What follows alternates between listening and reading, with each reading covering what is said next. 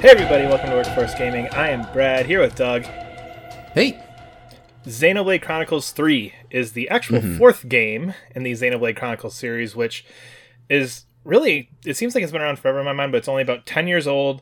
Started out on the Wii and has just kind of slowly made its way, kind of had this resurgence on Switch over the last couple of years. This is, in my mind, becoming Final Fantasy level JRPGs. I'm very happy for you. I'm glad you're excited about this series. Xenoblade Chronicles 3 is arguably one of, if not the best JRPGs in my mind. I absolutely love this game. It is so good.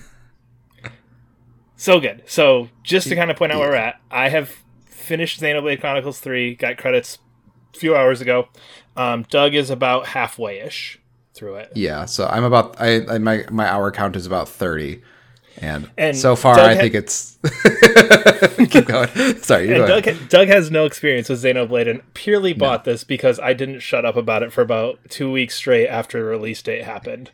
Yeah. And now he's playing it because I repeatedly told him, "Oh my god, this is the greatest thing ever, and I love this so much." Yeah, and there's a lot of people like in the setup was really kind of neat. I kept hearing more and more with the story, but yeah, you would just not shut up about it. And just like I wouldn't shut up about Elden Ring, you went out and purchased that and played through that, didn't you? I'm kidding. Anyway, don't need to get into that. I do want to start with this story because I do think that's kind of the hook with this, and that's really the hook that got into me first. So, the Xenoblade Chronicles series are loosely related games in a trilogy. It's technically a trilogy. X is kind of its own weird deal off to the side. But 1, 2, and 3 are all part of a trilogy. However, you do not need any context from the other two to play this one. I don't think it's too much of a spoiler to say 99% of any relation to those other ones are weird cameos, hints at things, stuff like that. There's no ever moment where you're sitting there going like, this probably would make sense if I played the other two. Yeah, that was my big concern. And like, thankfully so far, like what I've played, it's like, it's all been very, very much in universe. Like all the characters, how they've introduced them. It's like the stories relate to the people I've been introduced to, not to like, oh, you should know this guy kind of thing, which I really did. That was my biggest concern, why it took me a while to buy it. It's like third game in a JRPG series. You out of your mind? I'm not gonna... You only got like 150 hours before you get to this one. But no, I really like the way that this one handles it because it does so much alluding to it, but the way that the story plays out, and we'll talk story in just a second, but especially by the time you get to the end, it's able to do things with those prior two games that are very, very incredibly meaningful to somebody like me who's played those other ones. Yeah. But again, perspectives are always different, but from my perspective, are just that knowledge is completely irrelevant to the core story of Xenoblade 3. If you want to know this bigger picture of the world that Xenoblade is encompassing, then yeah, you need to play 1 and 2. But the specific plotline, the specific things happening in Xenoblade 3 are completely and totally independent of everything else. Yeah. Which I think is, and again, it's just, I think it has enough to kind of satisfy both. But to get to the story, I love the way that this game builds its story. So essentially, and again, this is I think my final time, I think I clocked in about 56, 57 hours. So this is a big game. I'm going to say fair warning, in a 58-hour game, I feel like the first 5 to 10 hours are fairly fair game to discuss, because otherwise, like... Sure, yeah. We're talking about the tutorial. Actually, the thing that I am kind of bummed about is that the first 5 hours that you're about to talk about, I think is super, super cool setup. It is. And then they do some kind of really interesting idea with that setup, and then it just kind of floats on by for another 10, 15 hours after that. I will argue against that back, and we'll get to that in a second. Yeah. So that initial 5 to 10 hour period, and this is what the game was sold on. If you watch the Nintendo Direct, you watch the trailers, it was sold on this concept of these characters who have 10 years to live, constantly needing to fight these two sides. And essentially, the reasoning for the need to fight is that you have these things called flame clocks, and if your flame clock goes out, you die. Killing other people refills your flame clock. So it basically causes this endless war that's happening there. And then that, of course, has a whole bunch of connections 50 hours later. But in the moment, it's just this very interesting world. And I think as you go through those first even 20 to 30 hours, just discovering this world is so cool because everything's built in colonies. There are clearly only these two factions. Everything is based on, well, we're going to go kill them. And that is everything. So... yeah, I like that the colonies also had like gigantic mech, like the flame clock that everybody's connected to is like a huge like I don't know, like 20-story tall mech thing. So these two giant mechs come out in the battlefields with their flame clocks, and then it's really interesting. It's a T-rated game, and I do wonder. As part of me, I kept thinking during some of the battle scenes, like this might have been more interesting as an M-rated game because it's like weirdly violent, and then when people die, they spray red spirits all over the place. So So there's a lot to do with like how death is encompassed in this because you only get your 10 years, and once you hit the 10th year, you go to your thing called the Homecoming, which is like. This very like 70s sci-fi sacrificial type feeling where it's just like, all right, and they're going to go return and everything's, you return to the queen when you're done. And the queen runs this whole thing. So when you die, you get off-seed, and then all of your spirit goes and you return to the queen. And when you go to your homecoming, you return to the queen, but you are like the one who makes it 10 years. And they make this huge deal that not many people are able to make it because it's basically living in a constant battle for 10 years. Yeah, it's neat. It's like a weird mix of like Logan's Run and then like Starship Troopers and like a lot of interesting little sci-fi things before it becomes a fantasy game. I guess it feels very sci-fi, which I thought was interesting. And again, I'll kind of speak generally about the larger scope of the story. It is very sci-fi at the beginning and then does delve into this long fantasy of like, okay, like we've got to go and there's a giant sword in the middle of the world and we've got to get to the sword and there's these mythical things that may be happening there and we got to kind of piece together what's going on because essentially, again, about 10 hours in, a lot of what you've learned up to that point about this world starts to kind of get deconstructed in different ways. And it's really interesting the way the game spends so much time presenting this world to you for like 5 to 10 hours, and then literally there's just this hard turn where it's like, fuck that. That's not what's going on at all, guys. Yeah. And the rest of the game is kind of, the game. And then that's where you kick in the main plot. So I will say that it gets back to kind of that almost hard sci-fi at the end. It's a very weird little like bow in the middle where it's like into like high fantasy adventuring across this like unknown lands, and then all of a sudden it's like boom, sci-fi again. So because the main thing with this is it's all this world. It's all how these characters are interacting with this world. And there's a lot of really weird things going on with this world. The main bad guys in this are Mobius, who are these weird dudes in like weird red armor who kind of come and go in and out of the story. My first thought is the closest comparison is Organization 13 from Kingdom Hearts. Yeah, they're all very snarky, like they do a lot of like, it's really weird. They seem like very traditional JRPG but like SNES villains of like, I'm going to make them whatever. It was interesting how purposefully cartoony those villains felt. Yep. But it was kind of fun playing with those villains when they popped up because they, whenever one of those guys showed up, they did a lot of like shit talking, which was kind of the way they talk to the main characters. The main characters are on their JRPG adventure. All of a sudden you have this like character come in and like start shit talking them, which just felt it felt like it kind of broke the tone, which I really did enjoy whenever one of those characters popped up because they weren't taking the situation serious like the main cast were. They were kind of fun villains, and it felt very Mega Man when they show like, and here's your bosses. Whenever they were in a room together. Yeah. I'm really struggling because there's so many things I want to discuss with you about this that are like huge spoilers for later on in the game. With like the way that you're describing things, and that's I think what really really sells me so much on this game is. By the time you're done, and as you go through, you have such a different perspective on every character, everything in this world, the way everything is handled. These villains being cartoony and goofy and and it just kind of seems out of place. By the time you get to the end, you're like kind of realizing like, okay, there's a very specific reason why these characters act that way. And just, it's so much when you get to the end that I just want to like, tell you right now. It's so cool. I guess we'll probably do a spoiler. We'll probably do a spoiler cast. The thing I did like is that it did feel like it was making big reveals all the time where like it felt like the big reveals did completely change the trajectory of the story that you were on.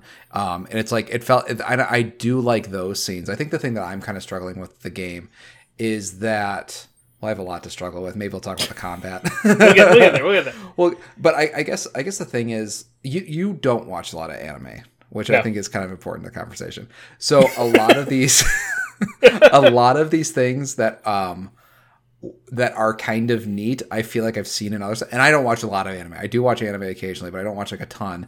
But there's like a lot of cool things they're doing here where I felt like, oh, I've seen that in this. Oh, I've seen that in this. Like, because we were talking about the openings, like very Starship Troopers, very Logan's Run. Yeah. But then they do some other stuff that's like very anime. So it felt like I was waiting for what made this game unique, and I haven't found it yet. And that doesn't mean it's not there. Interesting. But being like 30 hours in, I feel like I haven't found the thing that makes this game unique from a plot perspective. I mean, the thing is, like, it is interesting, like, when they really keep revealing like a new plot piece. But it felt like the time in between like the big twist was just like a lot of like, it's fine. And they'd be like, oh, that's an interesting big twist. And it's like, okay, now it's like 5-6 hours of fine, and then it's like, oh, the big twist. I mean, the characters didn't really draw me, and I think that might be a part of it. So a couple other, because that was where I was going to go to next, was the characters. I do think that part of that is just like knowing what you're getting into when you're getting into these 50-hour plus JRPGs. That like, it's not going to be like just boom, boom, boom, boom thing. Some of it is just kind of living in with these characters and seeing the way these characters interact and seeing how these characters react and grow together. Because I do think that's another interesting piece of this game is, in a traditional JRPG, you know, you start your lone hero and maybe your best friend, and then you gain somebody. I think it's maybe, 3 or 4 hours in, you have your team and you are done. Yes. You are I thought that was cool. I thought that was neat. I thought that was very neat that that is a cool idea. And for the entirety of that game, those are your 6. And those 6 grow together, they see these things together, and again, with these two competing sides, the way they come together is it's 3 from each. It's 3 from one side, 3 from the other side, and basically this weird event happens where they become Ouroboros, which we'll talk about when we get into combat a little bit more. This kind of special weird power that helps them understand the nature of the flame clocks and what's going on in this world. That happens, and then they are basically the 6 people in the world with this power. And that brings them all together, and from then on, they are there. And it's just this weird dynamic because a lot of times I feel like in JRPGs you get like the character from 10 hours in has nothing to do 25 hours in after that. And they're just like, that's a good point. I'm tagging along because Cloud's cool, so like, I guess I'm with Cloud. Like, you get kind of that sense from 2 or 3 characters. Because these characters are all invested, they're all there from the start, they all have that same driving motivation the entire way through. I think the problem I had with well, I think that's a really cool idea. I think all the characters came from exactly the same place. They even talk about how, like, oh, we are the same on competing sides. So it didn't feel like immediately all the characters had, like, their own uniquenesses or quirks because they are all fighters who all believe in this 10-year system, who all believe in this fighting to kill each other, all believe in the flame clock. So it felt like everybody kind of started at the same spot. And it was hard to fit. And then as the story went on, it's like, okay, here's what makes this character unique. Here's what makes this character unique. I think that was the thing that I was struggling with, was like, because when you play like a Persona game or something like that character comes in, all of a sudden, like, they're like really big personality, really big this, and here's what makes me unique. And then or they're showing opposite sides of the world, like, because the complete opposite of that is like, was it Riku and Waka in Final Fantasy X, where it's I am hardcore a part of this religious belief, and I think this religious belief is a whole bunch of bullshit. And how when she comes in, it brings this, it changes the party dynamic and it changes characters. You don't quite get that here because you've seen that straight all the way through. Yeah, and they agree pretty quickly that, like, we're very similar, just on different sides. Yes, that is true. They do come to everybody's cool real quick. Like, pretty early, and I think that was the thing that I was kind of struggling with the characters not immediately grabbing me. I will say I did enjoy the character designs, though, far more than I did Xenoblade Chronicles 2. They did a very good improvement on that. there are a lot of things they do better in Xenoblade Chronicles 2. Like, it's weird to me because I absolutely love Xenoblade Chronicles 2. Like, I would say, like, I would say, again, it's one of the better JRPGs I've played, and it is by far the weakest of this series, notwithstanding X, which I never actually made it all the way through. But of the 3, it's for sure the weakest of the 3, and I would still consider it probably a top 10, 15 JRPG of all time. Anyway, And then the neat thing that they do to kind of, but I do think the extra character, your 7th character. Sure, I do think that they use that to kind of break it up, and that's where you get these outside perspectives. Whether it's, I'm trying to remember which ones were early on, and I don't want to say things that are going to spoil it for you. Or I can say the ones that are early on. Okay, yeah, go for it. Yeah, like they'll do like people who are higher ranking in either of the armies that you've convinced to come to your side. So I did, and those individual missions were neat because you get these kind of like bonus guest character, and you get to these cool side missions, and I felt like. It almost felt like they gave the bonus character more personality than they did my main group because they don't have as much time to say why this character is cool. Like, here's a cool cutscene with this character. He does cool fighting stuff, and here's why he's important. And then they only have like, a half hour they get 10, 15 minutes to like get all that character in. So I really did like those sort of side stories of those hero characters. And I do agree that's more where I think those hero missions where they're filling out the world a little bit more for me and kind of like, these sides aren't exactly the same. Here's what makes their cultures unique in different ways. That's a good point. That's where they sort of explore that stuff. And even each specific colony, because every colony you kind of come to, because you come to a lot of them, and part of the game is finding the different colonies around the world. They all have their own individual thing because each colony has a leader and then one Mobius person. What they call them a council, who kind of runs that colony completely independent of everything else. So it really sets up each colony to be unique, which is really cool.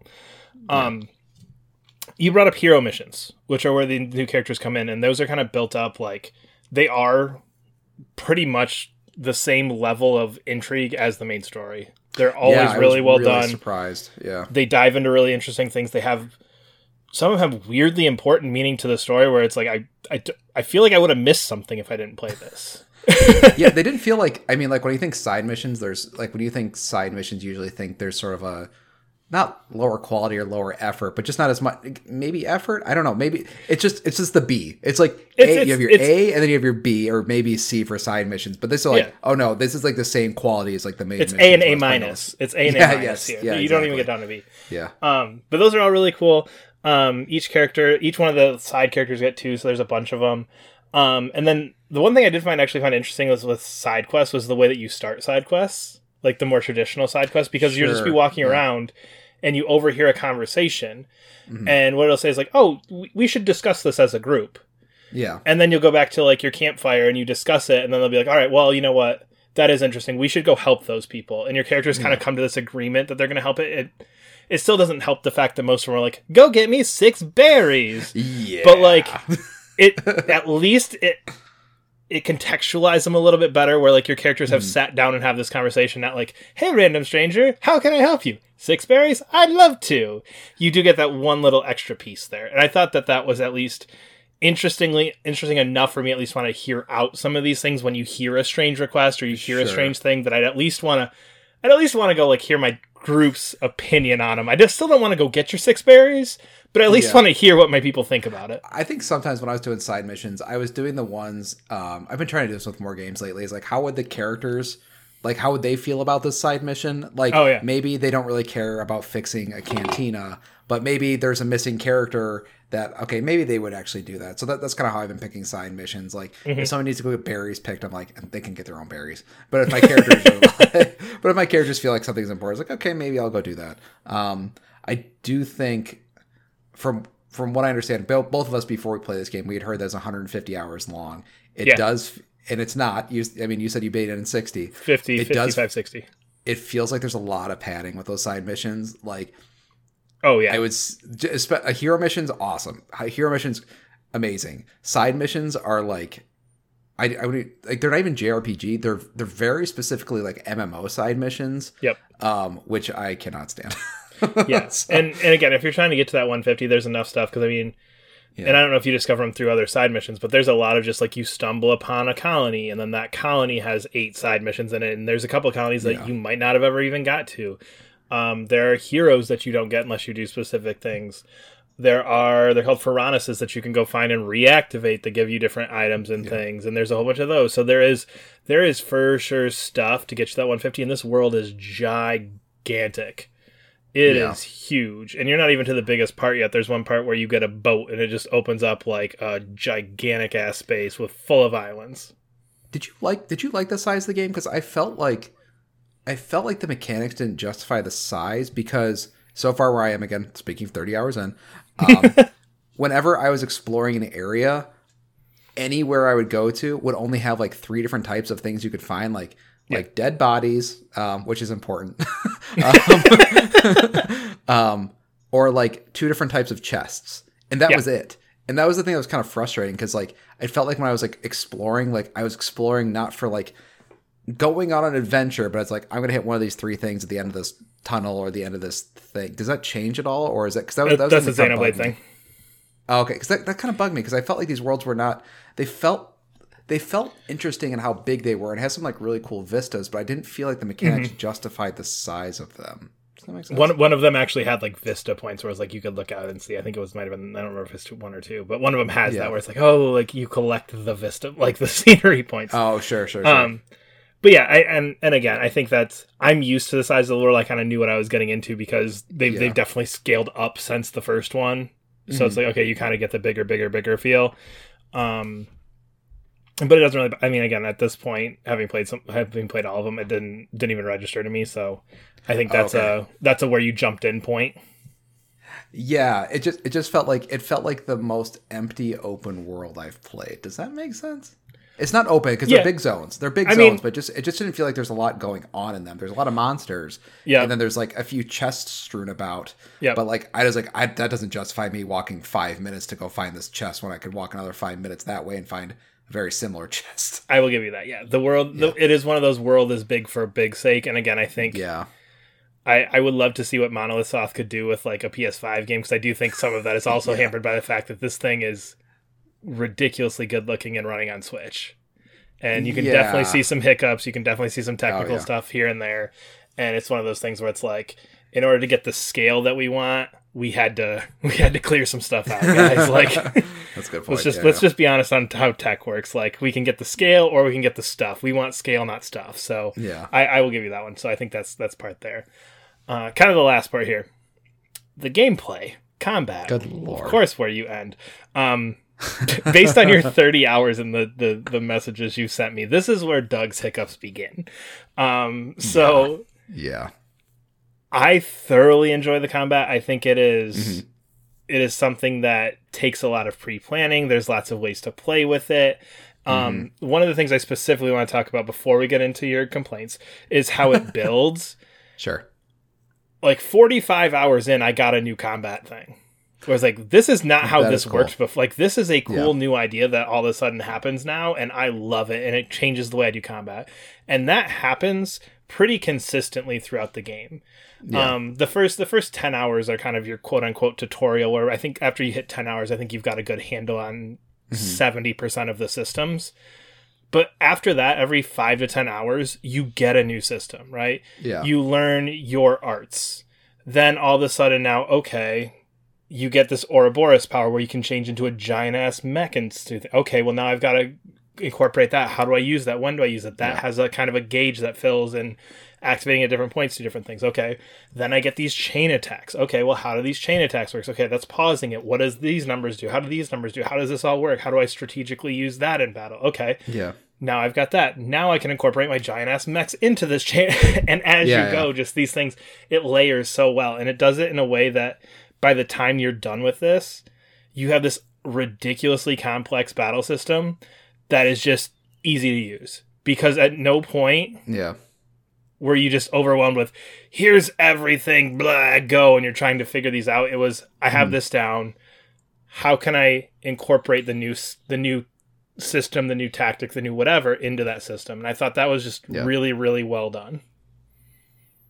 I agree with that. I think it is neat. I thought the tutorials were really, really cool. They did something, I'm not gonna say brave, but interesting. But they would just straight up like lock you out of stuff when like it's like before they teach you how to use it, which I thought was really cool, especially in the opening. It's like you just will not have access to this thing, which I feel like a lot of games don't do. They're kind of scared to do that, but I thought that was really cool that they just like lock you out of certain sections just to make sure they teach you this one thing. Yeah, I did like the changing thing. I mean, I think the thing that, I mean, we haven't really talked about how the combat works because it's complicated. But basically, my issue, how the combat works, Doug will explain, is so each of your 6 characters have a different sort of class of like 3 primary major classes, which is like attacker, defender, and healer. And then you assign your characters a class. And then when you fight an enemy, you essentially hit a play button and hope they do what you've set them up to do. But basically what it is, it's just like all those characters. They're all you're controlling one character, and all the rest of the 5 characters are basically using whatever they're equipped with, in a way that makes logical sense of like what they're doing. But I just felt that I just never really knew what was going on the battlefield at the same time, because my 5 AI compatriots have essentially the exact same power level I do, and ability to change the battle as much as I do. And I think that's where I was just really struggling with the game in general, is because I was never quite sure if was my setup wrong, or is just the AI being funny this one time, or am I not being a good, one attacker or one defender or whatever I need to be doing. I think that's where it got really, I'm enjoying it. I will say I'm enjoying it. I think it's, but I think it's just hard for me to tell exactly what's going on during a battle, which especially when it comes to JRPGs and stuff. I always want to know exactly what's happening. On the, I don't want to bring up Final Fantasy VII Remake, but it has a similar real-time combat. But every ability, I'm choosing exactly what ability goes off. So when I lose that ability to tell people when to fire off certain things, it makes me very anxious. And I don't know. It makes it kind of feel very squishy instead of very like precise. Yeah, and that was my, yeah. It is. I love it. See, so again, because what I view it as is it's lots of gauge building. Like, okay, like I see these gauges building. I'm watching these gauges. I'm watching my Ouroboros gauge get up to level 3. I'm watching my chain attack. I looked at it more as, when am I going to implement these major systems? Because your auto attacks are jack shit. They are pointless. Those are basically just cooldowns. That's all an auto attack is a cooldown in this. So your character's constantly auto attack, does fairly minuscule damage. I mean, there's ways to elevate that. But a lot of it is positioning. A lot of it is deciding when to use your arts, which arts, how these things work. I always kind of look at it as more of a, like, you brought up MMOs earlier, kind of an MMO thing where it's like, I'm not going to directly control my party because I'm not them. They're going to do their own thing, and I'm going to have to kind of respond to it a little bit as well. So I get the Final Fantasy VII Remake where it's like, I have total control of this, whereas this is like, I am focusing on my one character, and there's all this other crazy stuff going on, and I'm kind of reacting with my one character. Again, I think it's kind of two different philosophies on it. I can definitely see where if you want that tight, I mean, Final Fantasy VII Remake gets almost closer to like action game than JRPG in a lot of senses. But I mean, most JRPGs, you are controlling what the characters are doing. Like, but most of your party are doing in a battle. Fair, but again, you have one of the buttons will let you set tactics to tell them what to do. So you can kind of direct them that way. You are picking their specific classes. You are picking the specific arts they have. You are, picking all of this stuff. And again, there is some inherent randomness to it, but at no point did I feel like I ever struggled. And this is another point I thought was funny, is I was actually going to bring up that I thought this game was fairly easy. And then like you kept texting me that you're like getting the shit kicked out of you. I was like, all I did is have this moment of like, now I know how all those Elden Ring assholes feel. Like, Elden Ring's too easy. Elden Ring's too easy. I'm like, this is fine. Like I finished the final boss this afternoon. I did not die during the final boss fight. Like I think it's just that all like 7 phases of it. I think that's just because there's so many mechanics in setting up your party, first of all. Yeah. And then there's so many mechanics that like are when you're actually in a fight, that it feels like this is like there's plenty of games that are like this, that like they just expect you to know that genre really well, so they're like subverting 2 or 3 times over. And that's where I felt like it's like, I just play the normal JRPG, guys. I don't understand the 3rd or 4th subversion you guys are doing. So it felt like so it just felt like there's just so many mechanics on both the actual fighting and the setup. And when things weren't quite working correctly, like, well, this boss was doing this and I did this, so why isn't it quite working out? I could not, and and there's so many different little subsystems in your setup of like, you have accessories, you have gems, you have your class, and you have your like subclass, and then you've got, your permanent skills, and it's like, there's just so much stuff that like, you're just trying to figure out like, okay, going through all these different menus, where's the thing I screwed up? Oh, okay, actually that guy should have that art. There is a funness to that. I just think that just because I'm not super familiar with JRPGs, I'm not that I'm not. Am I not? That's an interesting question. I think you're familiar enough. You're not like you're not playing 4 of these a year. Yeah, no. Yes. This is your JRPG. My one a year. Yeah, I have Persona 5, and this year it's Xenoblade Chronicles 3. Yeah. So again, and I think that's where it's a lot of what you're looking for, because when I look at combat, the things I look at are like, when am I using chain attacks? So chain attacks are awesome in this. I love those chain are attacks. really cool. Where like those are super cool. Every roll has different things, and you're getting these things, and you build it up to 100%, but you can overclock it past 100%, and certain characters can't end it, and then you do certain skill. It's just, it kind of completely changes the battle. I love that. The class system, I thought, is excellent. I love it. Yeah. So basically the way it works is each character, your 6 original ones are each one of the 6. Every time you add a hero, you have the ability to inherit that class. So it'll go to 1. That character has to use it enough.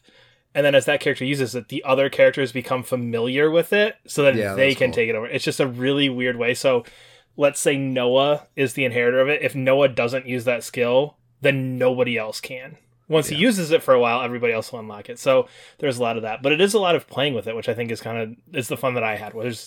It probably took me 3 hours to figure out, a healer doesn't end a chain attack. That's what this is doing. That's cool.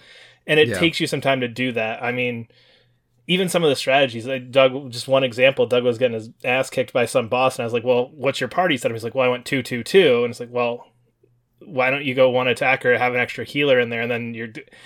Yeah, and I think you said the next time you just like kicked its ass. Yeah, right? It worked. Yeah, that's what kicked its ass. And it's those things where it's just like, it's understanding the systems and understanding how to play with it. Where it's like, okay, yeah, I can put 2 attackers in here, and I might be able to finish this battle a lot quicker, but the chances of my survival are lower. Whereas if I go more defender, more healer, and maybe just 1 attacker, I can live forever. This thing might take me 45 minutes, but I'm gonna make it through this thing. Yeah, I mean, I actually really did like playing the class system. I'm kind of in the middle of that now, and it is really fun, like swapping classes, because like once you like level up a class and like your character doesn't level up that class anymore, so it actually warns you like you should probably switch to a different class. So it is fun swapping that.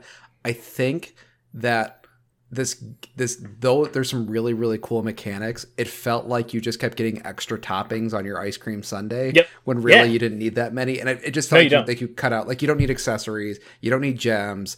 And like, let me just play with, like, kind of cut out some of these systems. Like, let me play with like the kind of neat things that actually impact way, way more than these subsystems do.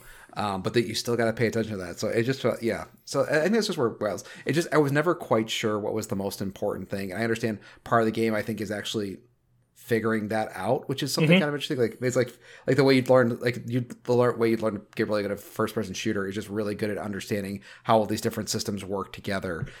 Which I think that you found super, super fun, and I found a mix of fun and kind of frustrating. Yeah.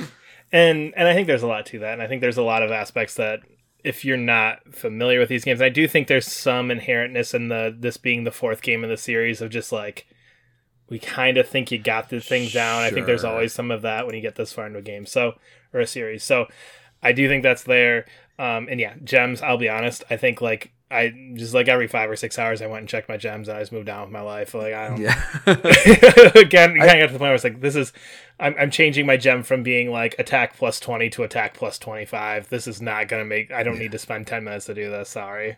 Is there a non-spoiler reason why you think this game is like just utterly amazing? I think it's pretty good. To me, it's like a very solid 8 out of 10. Is that all plot to you, or is like everything on top of it that's like making you say it's like one of your favorite ones? It's one of those games where I think the plot is above and beyond my expectations. Just especially kind of the way we were talking about, like the way it subverted different ideas and the way that different things play through.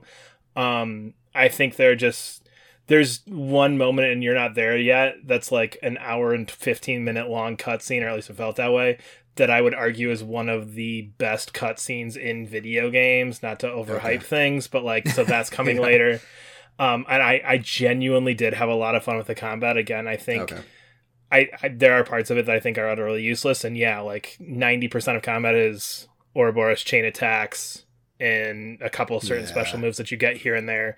But then to me, the fun became in managing those and going, okay, do I launch my chain attack, or do I wait till the boss like levels my party? Because a chain attack, you're basically going to be able to get up to full health by the time you're done with it. So yeah, I kind of, almost ignore those bottom level systems that I think are frustrating you and focus on the Sure. overarching ones. So I think that kind of changed my perspective on combat. But I just, it's one of those games where there are some minor deficiencies, but none of those impacted how much I loved this game. Gotcha. There is not the traditional obnoxious, annoying JRPG character in here anywhere. There is not. Which is a big step up from 2. exactly. Whereas 2, I was like, oh, I don't need to listen to these. Okay. But that's not there. The combat at no point seemed like it was overwhelming, seemed like it wasn't making it felt perfect to me. I love the plot, just everything about it was so good. So what's your final takeaway? My final takeaway is Xenoblade Chronicles is, in my mind at this point, on par with Final Fantasy and Dragon Quest and all of those like long-running JRPG series as a must-buy, no excuse, perfect JRPG franchise. We are Workforce Gaming. You can follow us on Twitter at Workforce Gaming and subscribe to us wherever you're listening. See you later.